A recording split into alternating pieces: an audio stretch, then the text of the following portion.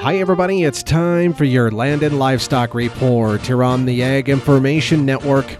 I'm Russell Nemitz.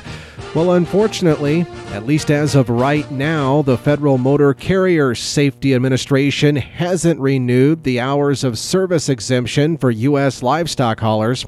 According to the Western Livestock Journal, even though an emergency declaration exempted haulers over 10 times alone since the COVID-19 pandemic began, the agency hasn't extended exemptions after the most recent deadline of October 15th has come and gone.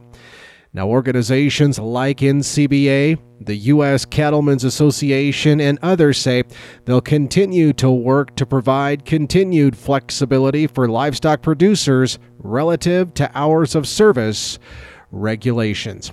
And in a related story, fuel prices have moved ahead of a years-long driver shortage to actually become the number one trucking industry concern in this year's survey of industry stakeholders by the American Transportation Research Institute.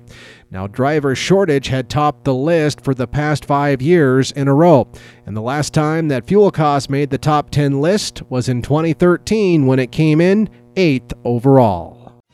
For the Ag Information Network, I'm Russell Nemitz.